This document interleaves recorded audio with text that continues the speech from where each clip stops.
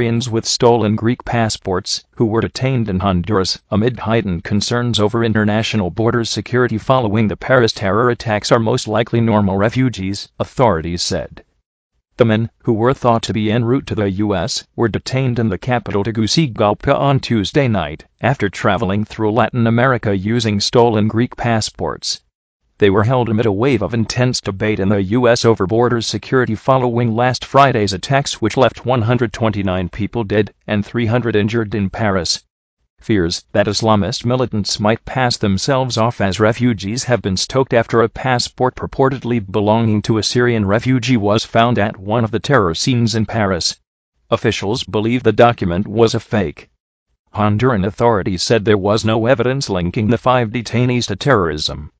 5 Syrian citizens have been detained and will be taken to our offices to be investigated because it is suspected they are carrying false documents, passports stolen in Greece, Aina Bobak, a police spokeswoman, said. They are normal Syrians. She added, "We are not saying they are terrorists. They are being investigated for using false passports. It could be they are fleeing war. That is being investigated."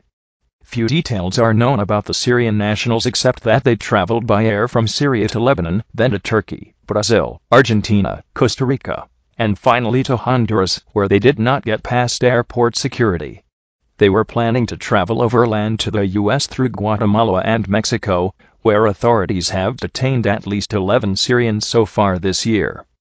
Barack Obama has criticized hysteria over a potential threat posed by Syrian refugees, but since the Paris attacks, at least 31 U.S. states have expressed resistance to accepting Syrians attempting to flee their country's civil war. Republican lawmakers defied Obama on Wednesday and set out plans to tighten the screening of Syrian refugees. The move cast doubt on Obama's promise to take in 10,000 Syrians next year from the war-torn country. About 4 million Syrians have fled their homeland since the outbreak of civil war in March 2000.